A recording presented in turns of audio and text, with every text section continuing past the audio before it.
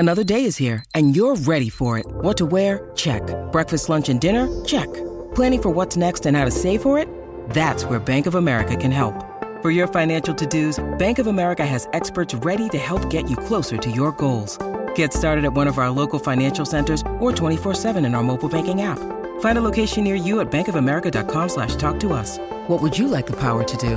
Mobile banking requires downloading the app and is only available for select devices. Message and data rates may apply. Bank of America N.A., member FDIC. When you need mealtime inspiration, it's worth shopping Kroger, where you'll find over 30,000 mouth-watering choices that excite your inner foodie. And no matter what tasty choice you make, you'll enjoy our everyday low prices, plus extra ways to save, like digital coupons worth over $600 each week. You can also save up to $1 off per gallon at the pump with fuel points. More savings and more inspiring flavors make shopping Kroger worth it every time. Kroger, fresh for everyone. Fuel restrictions apply. Hey everyone, Craig Baird here.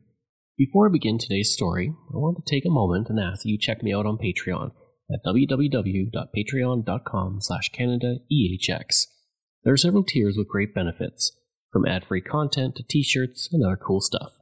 And I have plenty of wonderful merch in my store, and the link is in my show notes. As well, if you're a fan of Canadian history, make sure you check out all of my shows, from John to Justin, Canadian History X, Canada, A Yearly Journey, and Pucks and Cups, along with Canada's Great War. And don't forget, you can also donate directly to the show at www.canadaehx.com. Just click Donate. It helps keep this show going. Okay, on with the show. I'm Craig Baird, and this is Canada's Great War. Unfortunately, we have a relatively short episode, but it's an important battle in my mind, so I wanted to cover it, so I hope you enjoy it. For the past while, we've focused on battles fought by the Canadian Expeditionary Force, and it's been a bit since we looked at a battle fought by the troops from Newfoundland, and it was the Battle of Albert, fought on the first day of the Somme. Today, we're going back to the Newfoundland troops, and specifically the Battle of Poelcappelle. It's a relatively small battle, but I want to make sure I included some stories from Newfoundland this season. So by early October 1917, Sir Douglas Haig, the Commander-in-Chief of the British Expeditionary Force, firmly believed that the German Fourth Army was about to collapse in Flanders based on intelligence reports. He wanted to take advantage of victories on September 20th and 26th, as well as the good weather the area was experiencing. He wanted an attack on October 4th, but others in the British Army leadership felt that an attack was premature, but planning went forward for an eventual attack. The plan was for 3 objectives to be reached. The first 2 were 500 yards apart, followed by the last objective, 700 yards further. The British headquarters began to plan out their attack as rain began to fall. That rain would last for days, and became a downpour, which would cause serious problems for troops and delay any attack for some time. On October 7th, the rain stopped, and the ground began to dry on October 8th, but then another downpour happened. From October 4th to October 9th, 30 millimeters of rain fell on the area, half what typically fell in 1 month in that area of France.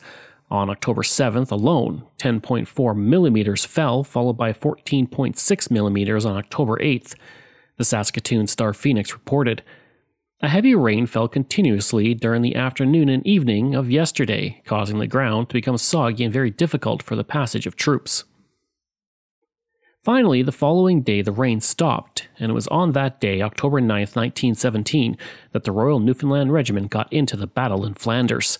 The mud was terrible, and it was incredibly difficult for the troops to move their guns into position for the battle, one soldier said.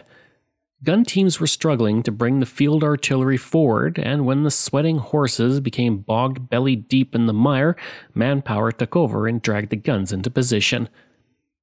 The mud was so bad it took 5 hours to march 8 kilometers along the washed-out roads as they detoured around craters. And when the rain finished, the attack began at 5:20 a.m. with a creeping barrage. The plan was for 3 stages, with an hour to consolidate behind standing and smoke barrages at the first and second objectives. The Germans to the right of the Newfoundland Regiment were entrenched at Olga Farm and quickly opened fire. The Victoria Daily Times wrote, "The place was well fortified and every window furnished an opening for a machine gun." As the troops waded across the river, the 4th Worcesters and the Newfoundlanders became entangled, and the Newfoundland Regiment formed the leading wave for the attack. By 7 a.m., the regiment had obtained its first goal as both regiments pushed on to the second goal amid mounting German resistance, and as they pushed forward to Pascal Farm, machine guns opened up on them, taking down many soldiers. Nonetheless, the Newfoundland Regiment advanced to the next objective and found reduced German resistance. Their final objective of 640 meters further was then reached. At noon, a counterattack by the Germans was pushed back. In the battle, the Royal Newfoundland Regiment suffered 67 killed. A total of 33 decorations were awarded to the Newfoundlanders, including 7 military crosses or bars, 5 Distinguished Conduct Medals, and a military medal or bar to 20 others. The North Bay Nugget wrote, "The Allies are established firmly well beyond southern boundary of the forest. The enemy, by strong counterattack, check British advance astride railway, but elsewhere were unable to prevent progress." I hope you enjoyed that short episode of Battle of Poelcappelle. Next week, we have our series finale, and we're looking at a very important person in our history. Information from Vimy Foundation, Royal Newfoundland Regiment, North Bay Nugget, Wikipedia, and the Victoria Daily Times. If this is your first time listening and you like what you heard, please take a moment and give us a 5-star review to help other people find these amazing stories. And there are so many you can sink your teeth into.